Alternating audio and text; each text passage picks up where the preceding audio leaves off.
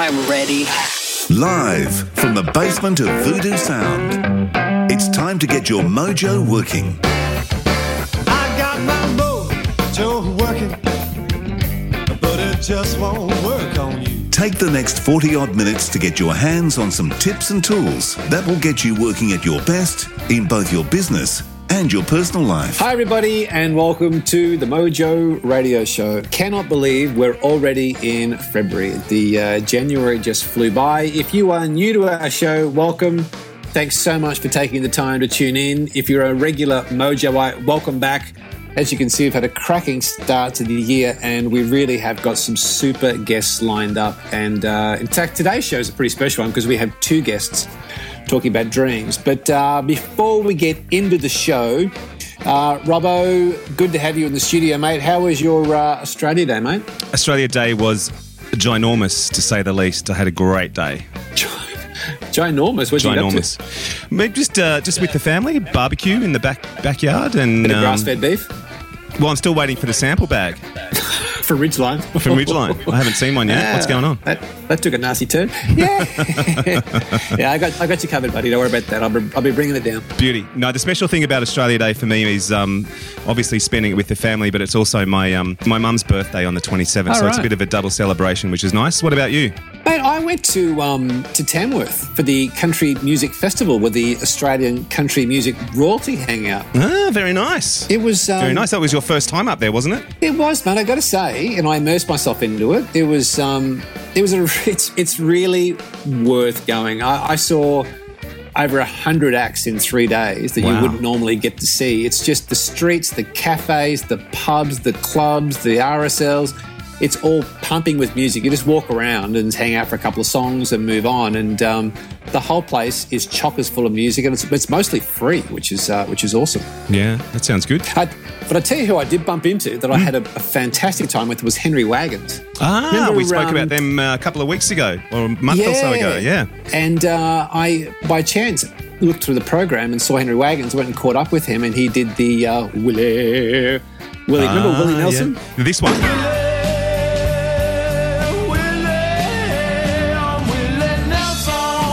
Yeah, and he's described as the cross between Nick Cave and Johnny Cash, and he is fantastic. So I caught up with Henry Wagons. Then there's the regular people like Lee Kernaghan and Catherine Britt and Casey Chambers and so on. And I got backstage passes to McAllister Kemp, 10,000 people to close the show, which was absolutely awesome. Gee, those guys are good. In fact, I might try and get one of the boys on the show actually because they were good. So that was all the Australian royalty plus a stack of buskers and stuff. The other thing was international royalty. Kenny Rogers was there. Ah, Kenny. Yes. Oh, I love a bit of Kenny. Sold out. 5,000 people. Wow. That's not bad, is it? Funny you should mention Kenny Rogers too, by the way. Why?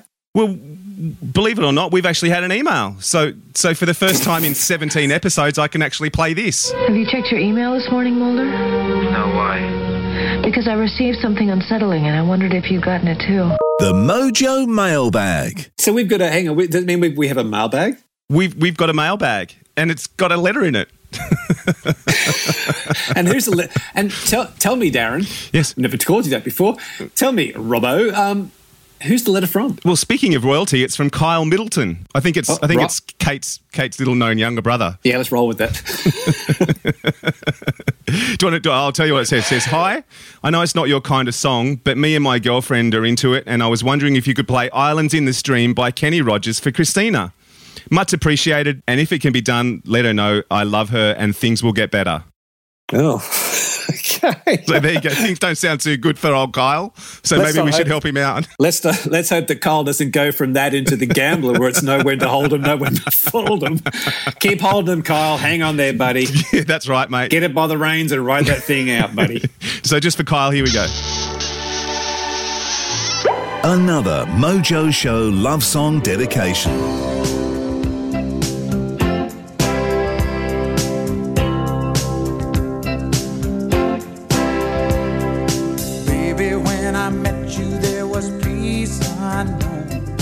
I set out to get you with a fine-tooth comb. I was soft inside.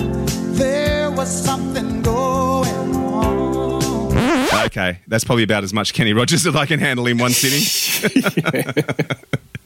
Hope that helped, Kyle. Now, I got approached by somebody the other day in the street, which was quite odd. Someone who knew me and had listened to the Mojo radio show. And he said, "You're to blame." And they talked about last week's show and had a tip. Now, at the start of the show, we talked about how to make 2015 your most productive year yet. Yep. And one of the tips or tools we spoke about was picking a word to focus on to make it like your theme for the year. And mine's team. Exactly. And their suggestion was that to make that word for the year your password that you use to get into, I don't know, your bank or iTunes or Evernote or you know how we're always having to come up with passwords. Yeah. So if you change your things to that word, so your password for the bank and iTunes and everything else would be team. Yep. And that means that you're going to be using it every day and it keeps it in front of you, which I thought was a cracker. Okay, that's a fantastic idea. What's yours going to be? yeah, nice. If I thought you had any money in the bank, I'd be laughing. And if I shared your musical tastes, I'd be laughing. That's right, exactly. But not. So there you go. So I thought that was so thank you for that tip. Yeah, from that's the a brilliant idea. So we've got a mailbag and we're taking stuff from the street now. We're starting sound like a real radio show. Oh, mate, I tell you what, it's all happening this year, isn't it? It's taken off. So enough of that. Let's get into the show, mate. Big show this week. Let's roll. I have a dream.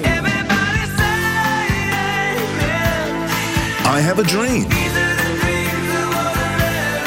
The Mojo Radio Show. So this week's show is dedicated to the dreamers amongst us. And we have two guests on the line today. The first guy we're going to speak to, well, he had a dream of having his own coffee company, as I think a lot of us would have had that dream, either a coffee company or a brewery. Hands up. But he started his own coffee company and has gone very, very well. So in some may say that this guy is actually living the dream. It's one of my neighbours. Okay. Yeah. No, this is quite. Just settle back, get a cup of coffee. I've got one, which is appropriate. And I moved to the country a couple of years ago, and then I discovered that around the riverbend that I live on, a couple of k's on the riverbend, there was a coffee roaster. Oh, that's dangerous. So, yeah, we're in the middle of nowhere. And I'm thinking, how good can a roaster really be in the middle of central west New South Wales, next to a farm? So I did some research and I found out that AKA drinking coffee. And it was the Fish River Roasters. And it turns out that they are a multi-award-winning coffee company. And you're only telling me this now? You've been holding out on me. Yeah. You've been holding out on me, Well, I don't want anyone else to know just in case I run out of beans. But this is really interesting, Robbo, because they have won 15 coffee awards over the last few years, including the Royal Sydney Show and the National Golden Bean Competition. Yep. And they won again this year, and it's their 6th year in a row they've won medals at the Golden Beans, which is the most prestigious coffee awards, I guess, in the country. And we came across Pete Harrison, who is the guy who runs the business. Yep. And I've gotten to know him over the last couple of years. And I just find the story that he's got and how he's gone about doing this to create such a unique and successful coffee company to be fascinating. So I got Pete on the line. So Pete Harrison, welcome to the Mojo Radio Show, buddy. Hey, guys. Thanks very much for having me on. Hey, Pete. Hey, Robert. By way of disclosure, we are sitting here drinking Fish River Roast. Oh, is that why this coffee's so good? Let's just say it's a hell of a lot better than the dishwashing liquid I normally get in the studio. What's wrong with Nescafe? Oh, it's the good stuff. It's the Moccona. That's right. So, hello to all our friends at Moccona. There goes that sponsorship deal. It was just about across the line. Pete, tell us a little bit about the Fish River Roasters, mate.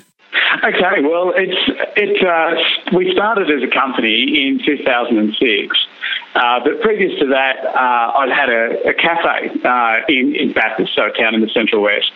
And I'd started roasting coffee there for the cafe back in 1999. And all that came out of, I guess, a coming together of a long-held interest in coffee through the 90s. I did something no Australian had ever done before, and that was go and work in a restaurant in London. I think I was the first to do that.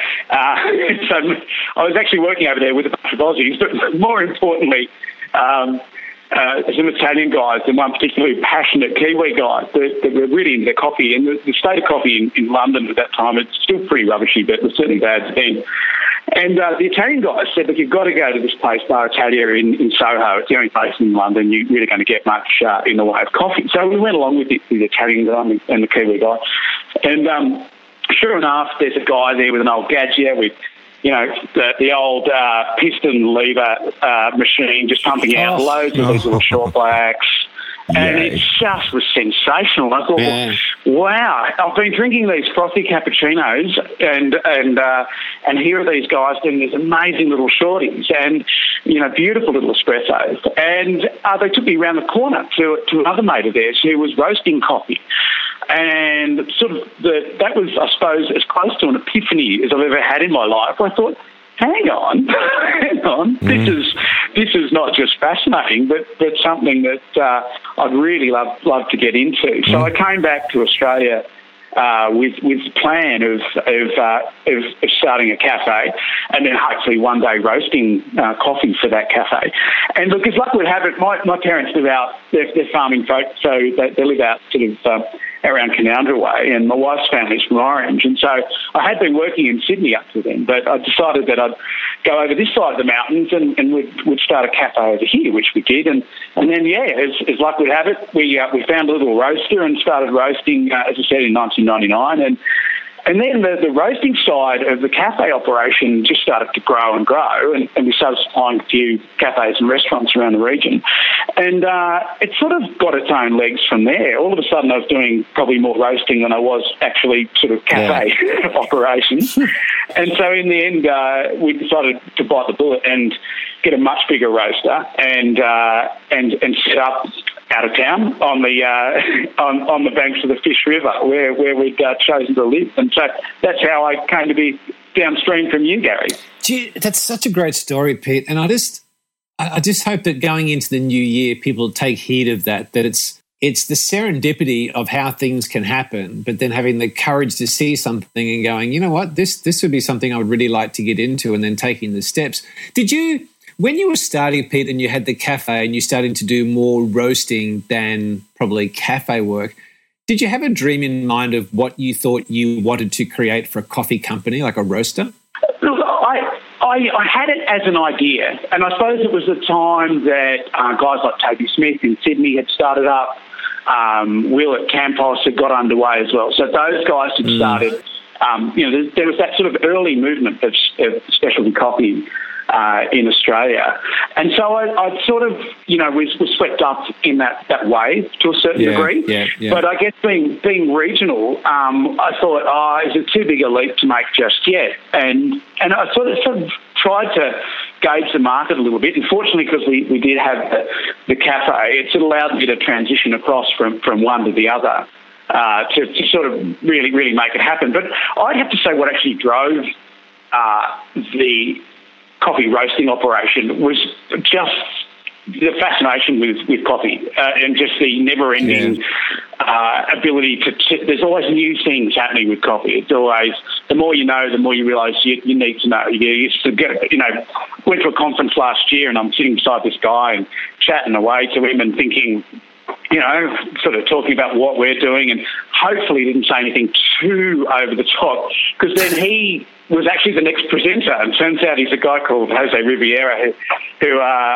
runs an international coffee chemistry consulting company. So I had a bit of a laugh with him after, and a few beers. And it turns out, he's just the most amazing bloke. And what he doesn't know about the actual chemistry, the science of coffee, and what happens during the roasting process is just not worth knowing. So, you sort of meet those kind of people and you go, wow, there's this whole other world, a whole other level of it. Did you believe you could do do it, Pete? When you started this as a dream, particularly being in rural, like being away from the city where Campos and Toby's and maybe Dean Merlo up in Brisbane, like the big guys in the metro areas, did you believe you could do it when you started?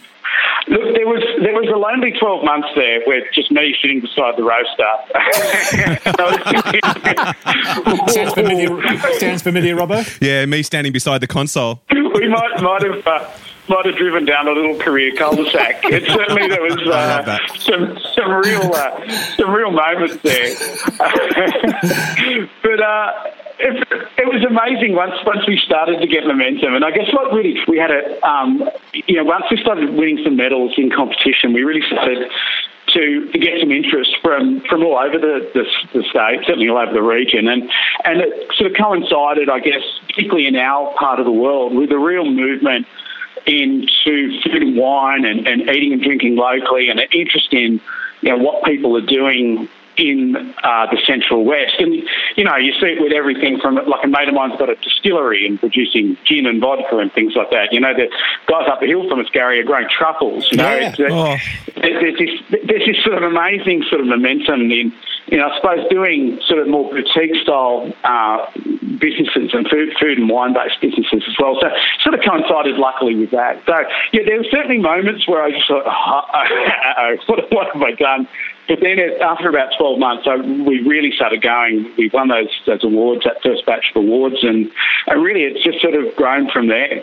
Is it everything you dreamed of, Pete? There are some moments in a day where I just have to pinch myself and go, wow, it worked. And that's not to say there still isn't plenty of things we need to do differently or try and improve on. I mean, that's the sort of case, I think, with any business. You should never really be satisfied with, okay, this is good enough. I think we constantly look at what we're doing, not just in terms of coffee, but in terms of our systems and our processes, and are we supporting our customers, our cafe and restaurant customers. So, Pete, you had this dream, you had the cafe going, which, and I must say, that was the hub, right? That was the hub you had in Bathurst?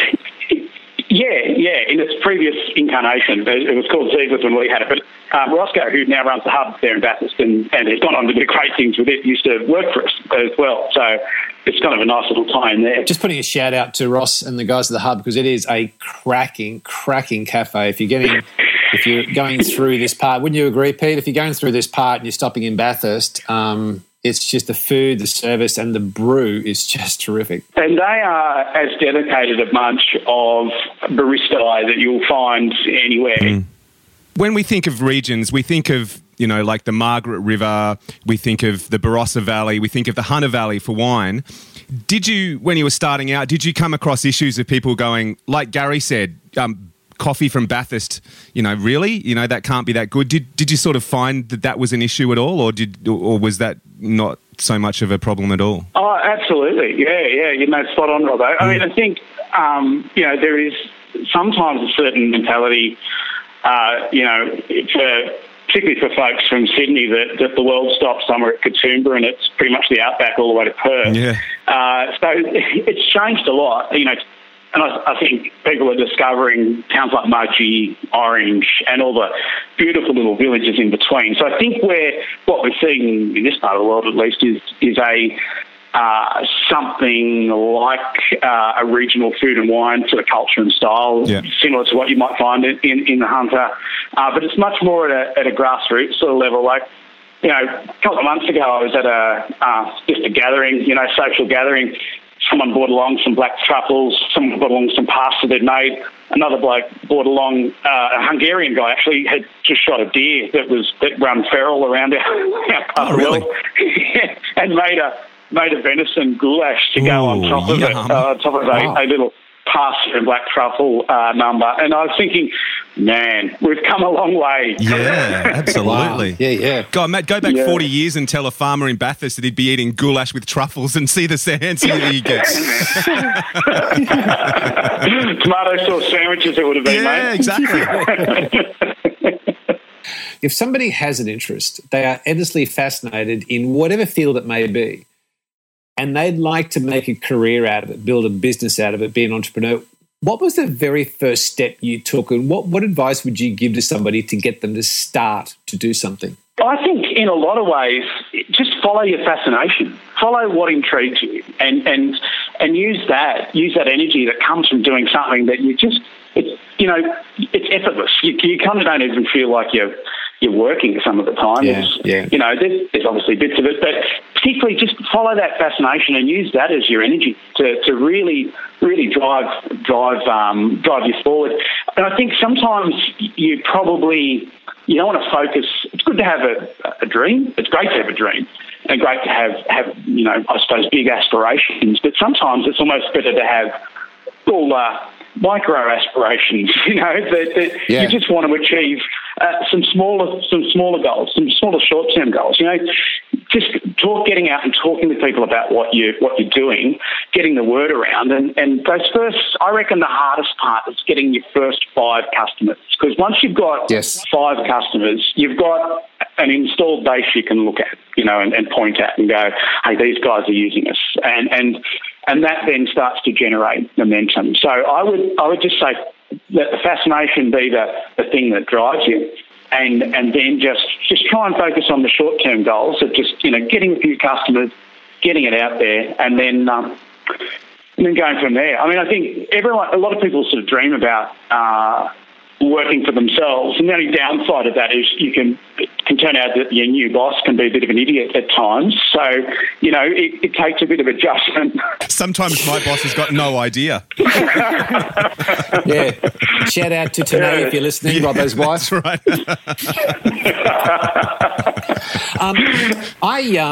Robbo, I think there's gold in them there beans. There's definitely gold in them there beans. I mean, I love Pete. I got to say, mate, that is so profound. I love that micro aspirations and concentrate on your first 5 customers. That is, mate. That's just paid for the session. That's just paid for itself. You know what else I take out of this session? A career cul-de-sac. I love that. Career cul-de-sac. Mate, that's going in the highlights package, Robbo. Absolutely. that one where you find yourself doing a 15-point turn at the bottom of the career cul-de-sac. And haven't we all been there at least once? Pete, those times when you sat with your roaster, cuddling your roaster, it was warm, it smelled good. You were sitting there during those times before you had your first 5 customers, or even now that you've got, quite a wide distribution through Sydney and the Central West and up towards Orange and so on, and things are going good. How do you personally handle? I mean, I know you're a positive guy, and I always love being around you and talking. We always have a great time talking. There are those times when you have those dark times, those voices of doubt. How do you personally handle them? And everyone does. I mean, no matter what you're doing, I think there are those moments when, just things aren't going right. And I think whenever I am really, struggling with what to do next, I always just think I start from the customers and work my way back. So I go out, I see some customers, talk to them about what they're doing, and then just work my way backwards from there. So if we're trying to work out, what do we do to differentiate ourselves? Probably one of the big things we brought in was to have a dedicated trainer and a dedicated espresso machine technician, and that started from, we were trying to work out how do we compete against the big boys, that come in and offer you all the outdoor furniture and, all the bits and pieces. How do we compete with that? And for us, it was about, it came from me going out to a customer and, him going, I've just lost my good barista. So I've had to promote a couple of people. They're not that great. We really need help with training. And this is going back a few years before coffee companies really did that. And so I thought, training. So we really sort of started to look at, okay, we've got good beans and we do our level best to make them great. But what else can we do? And Robbo, Pete has great trainers. I mean, hi out to Sandra and Joe from the Avenue Cafe in O'Connell. I've done work with the girls and them showing me, because I don't make a very good brew, but the girls, honestly, you do have excellent trainers, Pete. The girls are terrific, aren't they? They're great. I think it helps because Sandra's had a background in early childhood education, so I think she uses, That's why Gary goes to her. Is that right, Gary? Yeah, and do you know what? I've just learned to count to 10. That's right. When she sits you on the naughty step, you know that things have really gone bad for you. And today's show is brought to you by the letter B and the colour red. Yes. So, Pete, this has been just something else, just to reflect on something you said then was when things do go pear-shaped and you are facing those dark times and those ghosts come up and start, voices of doubt, what intrinsically we do is we start with ourselves. So we start with our own business and internally and our people and our systems, and we look at ourselves and scold ourselves. But that was quite a spin on that, where you say start with the customer and work your way backwards. I think that's very profound, mate. That coffee's obviously working. There must be something in their beans. That's right. If you drink enough of it, you turn into one. Now, Pete, we're going to let you get back to your day. No, hang on. You can't. I'm sorry, Gary. You can't end a session with a coffee roaster without asking the most important question of the day. Which is? How do I brew the perfect brew? Righto. Have we got another 2 or 3 hours of podcast? Telescope it for me. Give me the important points. Okay, my one big tip for people making coffee at home is get yourself a good grinder and learn how to use it. Okay. It's all in the grind. Yep. So obviously I'd put a plug in for us and any of the other boutique roasters that are doing interesting things with coffee. Start with some good beans, but make sure you've got a good grinder and make sure you know how to work it, to adjust it. And if you do that, I mean, the difference often between a good cup of coffee and someone that's making great coffee is their ability to really make a beautiful and perfect shot, and that comes down to the grinder and how it's set up. So that's the one big tip. Okay, so I've set up my grinder here, and the way I judge that I've got a good grind is by the crema on the top of that first pour. If I get a really nice thick crema on top, does that mean I'm on the right track? Yeah, exactly. And look, for people listening, what you want is an extraction time. So from the moment, if you've got your espresso machine, from the moment you press that button to start your extraction, you want it to pour reasonably slowly. So it's that sort of finding the yin and yang. Too fast and you'll end up with a bitter, quite astringent coffee. Too slow and you end up with a burnt one. You're aiming for somewhere around about 25 to 30 seconds. Now, coffee nerds will get themselves into an arm wrestle over extraction times and what the ideal extraction time is. But really anywhere around about that 25-second zone, you've got a reasonably good pour. So you're after around about 30 mils in around about 30 seconds. Beautiful. 30-30, I can remember that. 30-30, that's the rule. And if you're hardcore, Robbo, the first brew that comes out of your machine, it's a dedication to your homies. The second brew is the one that you would serve. Is that right, Pete? That's right. Exactly right, Gary. So, Pete, we've got people listening from all over the world, which we're very thankful for. If people want to get a hold of your brew, which is the Fish River Roast, and I personally say this with all sincerity, it is a fantastic coffee. Where can people get a hold of it? Oh, look, they can jump on the net and that's probably the best way to order it if they're sort of around and about in Australia. We don't ship internationally at the moment, but look, if anyone's listening and wants to open up the Istanbul branch of Fish River Roasters, then... Istanbul. Please call. Shout out to our Istanbul listeners. They drink a lot of coffee over there. Not a lot of good coffee in Istanbul. Pete, just one final thing, mate. Because I'm into my coffee, and Robbo and I do discuss coffee a lot on this program. Why is Fish River so good? Why are you winning so many medals at the Golden Bean, which is the most prestigious awards in this country, and all the guys go for it? What would you say is the secret to why you are doing so well? Oh, that's a really good question. I think it's, if I could put it down to one thing, it's relentless attention to detail. And we just obsess about what's going on with our coffee. And I think it pays off in the longer run. It's like any sort of business. There are things you could do that would make it cheaper, or things you could do that would be a shortcut.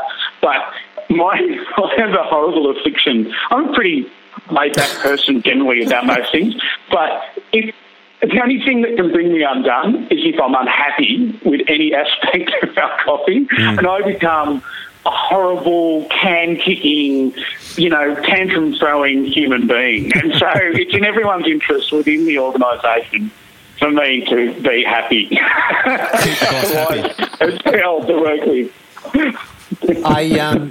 So for anybody listening who's interested in trying this brew, it's fish, as in fish, river roasters.com.au.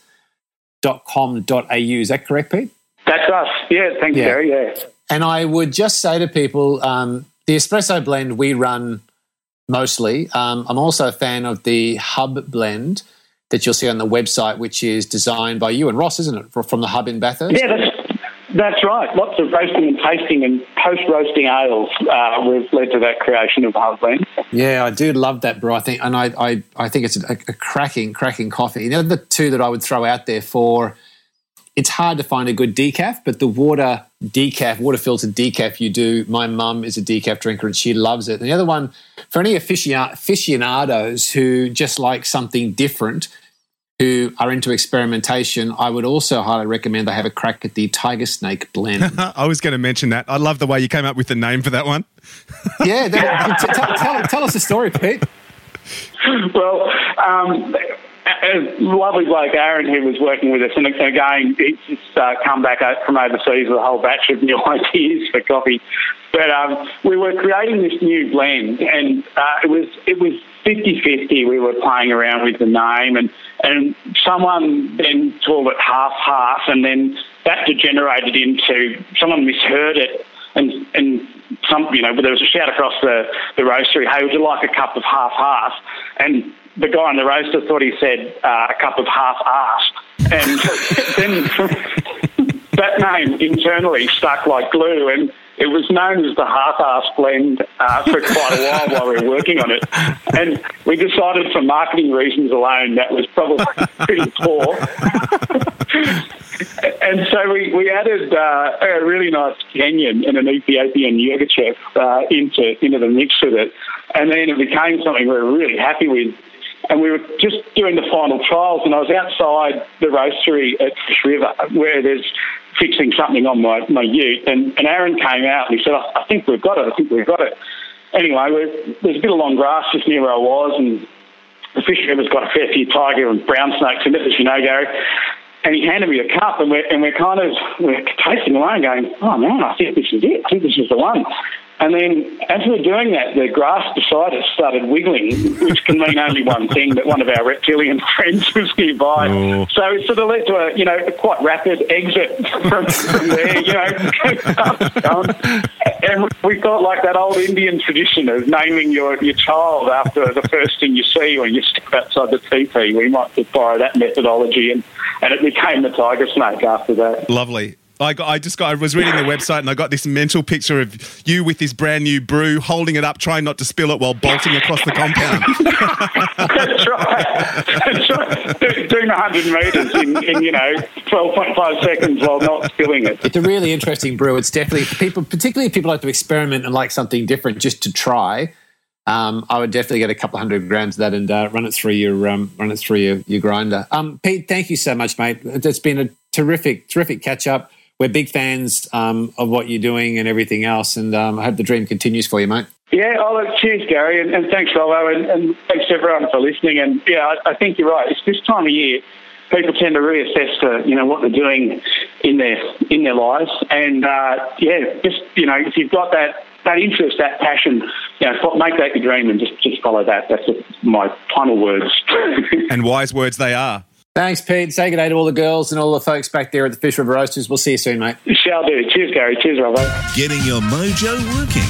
This is the Mojo Radio Show. So we're going from coffee to handstands, Birdie. Is that right? Yeah, we are, Robbo. And just it was last week I read an article on mindbodygreen.com. It was a blog, and it's a very, very cool website to visit for anybody listening. We'll put a link in the show notes to the blog that I'm going to make reference to. But I read about a lady who did a handstand every day for a year. And it wasn't just the kind of the activity that caught my attention, but when I read through what Lauren had taken out of that exercise and the learnings and the way it changed her world, it was such an interesting read. And I just thought there was a lot more to it than just doing handstands every day for a year. So I believe we've got Lauren. You got Lauren on the phone there from Montreal, mate? I do. Lauren, how are you? Hi, I'm well. How are you? We're so well, it's not funny. Now, Lauren Rudick is all the way from Montreal, and get this, Robbo, is an international yoga instructor, which I think is super cool. International. That's what we're going to dig into today, because it kind of is just this amazing lifestyle you've got. Lauren, can you just give us a snapshot for anybody listening into your world, what you do, and how you go about doing it? Sure. My world is a bit of a whirlwind. I travel around the world teaching yoga in the form of workshops or retreats in different locations, in studios or in beautiful venues or in interesting cultural locations, and I invite other people to join me and practice yoga with me. Wow. So, Lauren, just on that, what was your dream when you started doing this? Was there a dream that you had in mind of your utopia world? Yeah, so basically my journey of yoga started with me leaving on a whim, and then I continued to travel after that and accept different kinds of jobs. But what resonated with me was how much I missed yoga. And then one day I went to a yoga conference in Hong Kong, and for the first time I saw that there was an industry around here. And it was an industry of people who were really mindful and positive business practices. And I was so inspired by these individuals who were so knowledgeable and had made careers at teaching yoga. And so it was that moment that I decided I want to be in this industry of yoga teaching. So I continued to educate myself in yoga. And then a year later, I came home to Montreal and started teaching full-time. And then I found a magazine one day, a woman who was so beautiful. She just really inspired me with this one photo. And I looked her up online, and I saw that she had this tour schedule of teaching and traveling around the world. And the moment I saw that, I said to myself, that's a thing? Teaching yoga and traveling is a thing? That has to be my thing. And so from that moment, I started to work my way towards becoming an international instructor. What a great way. That's a beautiful story about someone who's chasing their dream. We'll come back a little bit to what sits behind the yoga and some of the bits before we finish with you, Lauren. But let's get on to the handstand a day for a year. What was your thinking behind that? The original thought was, holy shit, I'm so old. I've got to figure out a way to stay young at heart. Lauren, I'm looking at your webpage. You're not old. I'm old. You should see the studio here. That's how it started. If you want to see old, you should see your producer right now. It was right before my 28th birthday. It was the eve of my 28th birthday, and I was like, fuck, I'm almost 30. Oh, Jesus. I'm so fucking old. What am I going to do with myself? Oh, how terrible. So I decided I wanted to stay playful and stay young at heart, and I was like, fuck this. I'm only as old as I convinced myself I am, and I want to be playful, and I want to be young, so I'm going to do something really silly and ludicrous every day. Oh, a handstand. That seems weird. So I decided to do a handstand every day for a year. And I put out a call to action online. And I said, hey, I'm doing a handstand every day for a year. If anybody wants to join me, use this hashtag handstand365. Choose a day to start. Do a handstand every day for a year. Fantastic. Today there's 42,000 photos on Instagram floating around of other people handstanding and using this hashtag. 42,000. Yeah. Gary, do you know what that is? That's 41,999 more people than we have listening to this show. Yeah, but we're trying hard. And once you and I start posting photos, maybe that's what we need to do for our show.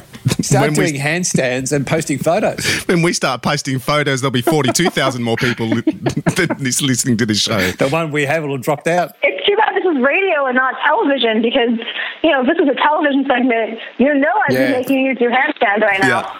Well, maybe, Gary, what we should do is post a video of you and now I tried and do a handstand just for the hell of it. I'll do it if you do it. Just keep your clothes on, okay? So, Lauren,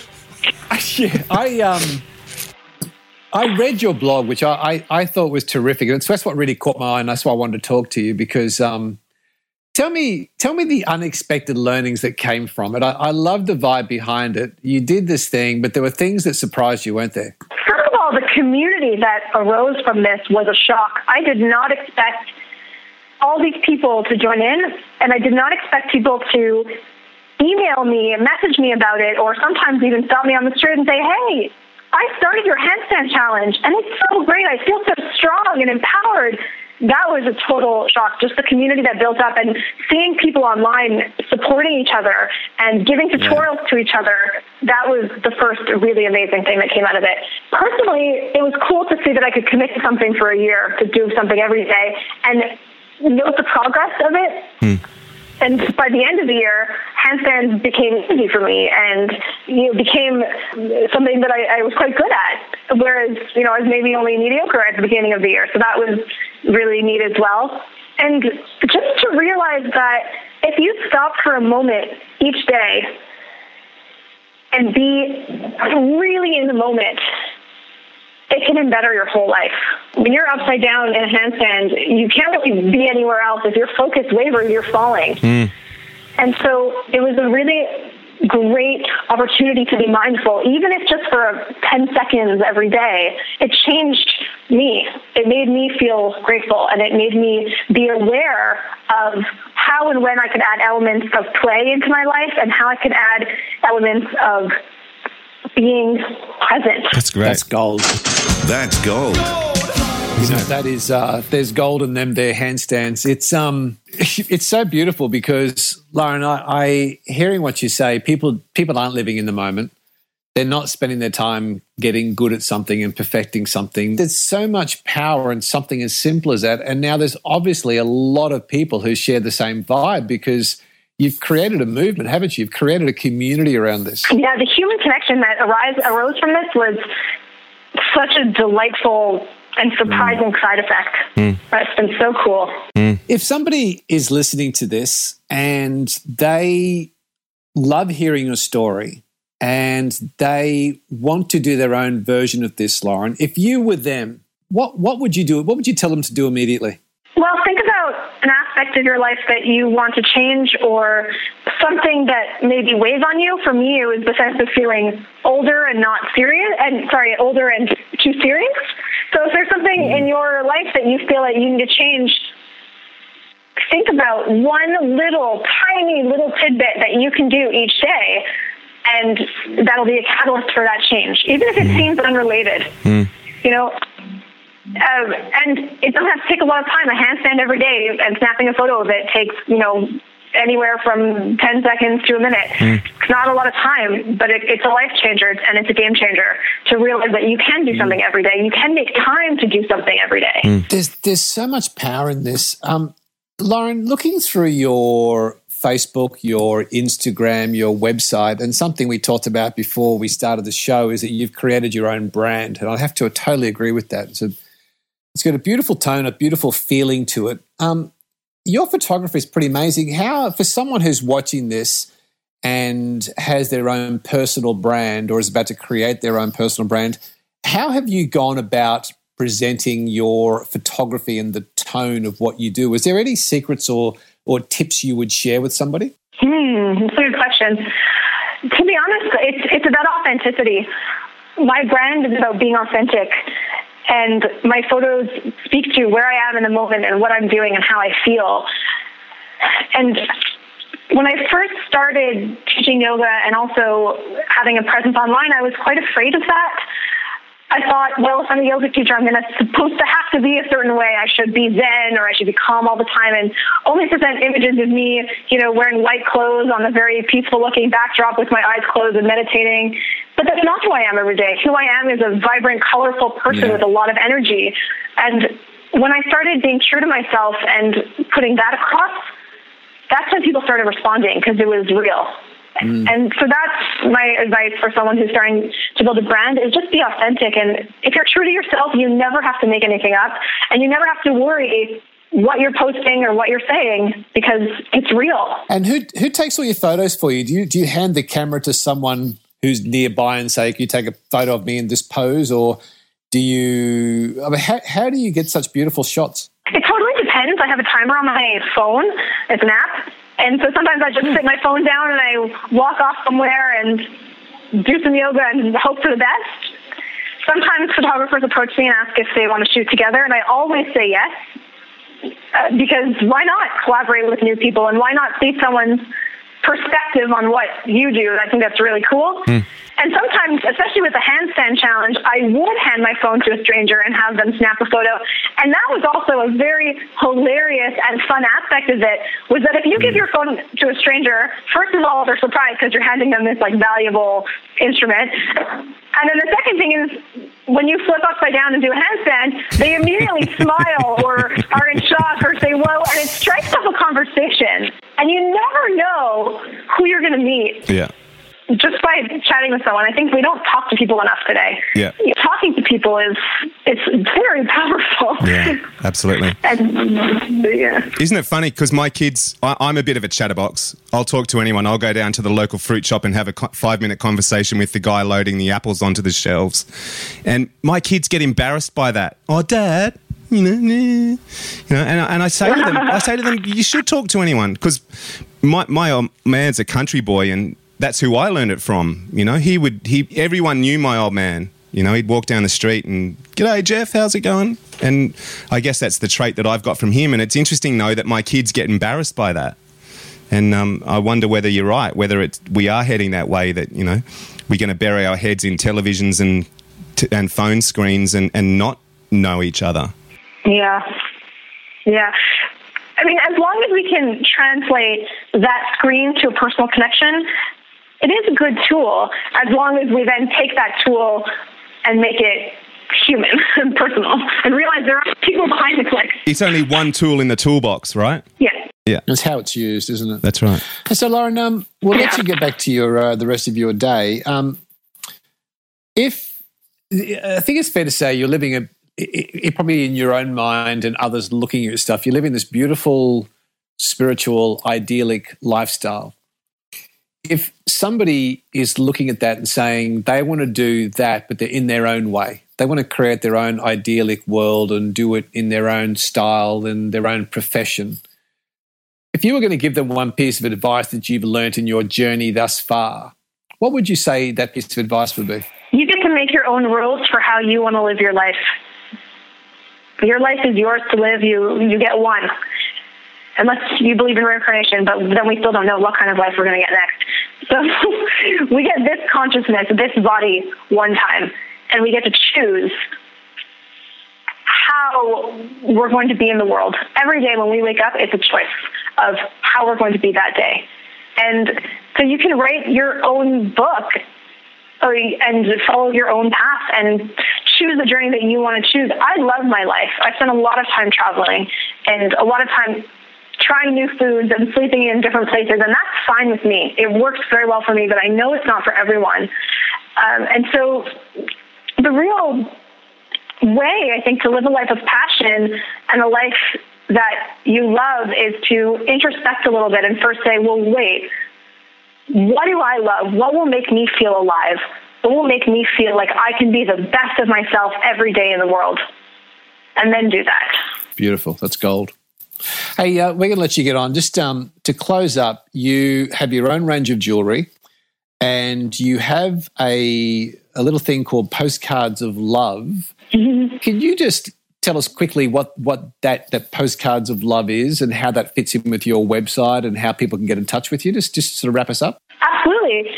So Postcards of Love is a way to connect, again, on a more human level with people who follow me online. And so if they donate $5, I will send a postcard from where I am during my travels, a personalized postcard to whoever donates.